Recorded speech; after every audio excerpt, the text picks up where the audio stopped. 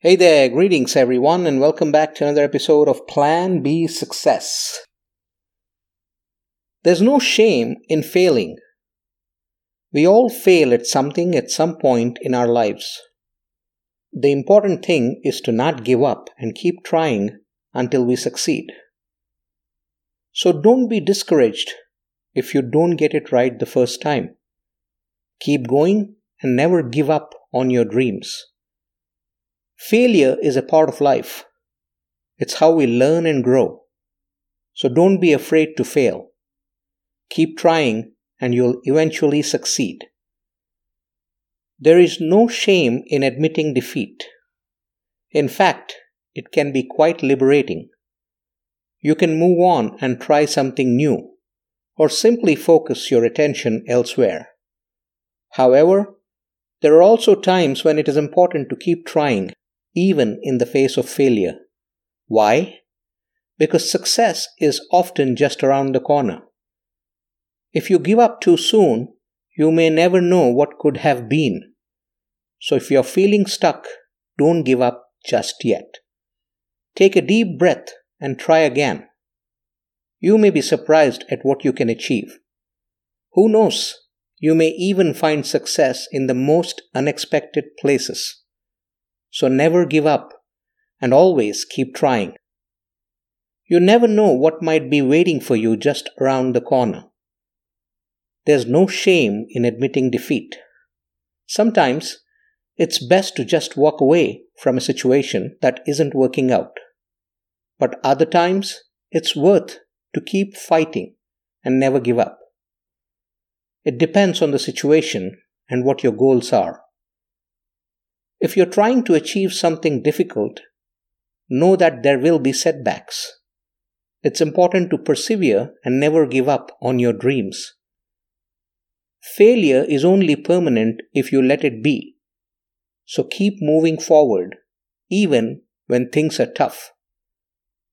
There's no easy answer as to whether you should accept failure or keep trying until you succeed.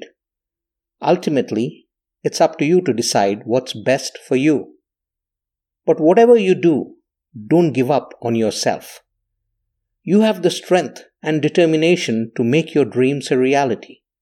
So never give up and never settle for anything less than what you deserve. There's no shame in admitting defeat. Sometimes, no matter how hard we try, we just can't win. In these cases, it's best to accept that we have failed and move on. However, this isn't always the best course of action.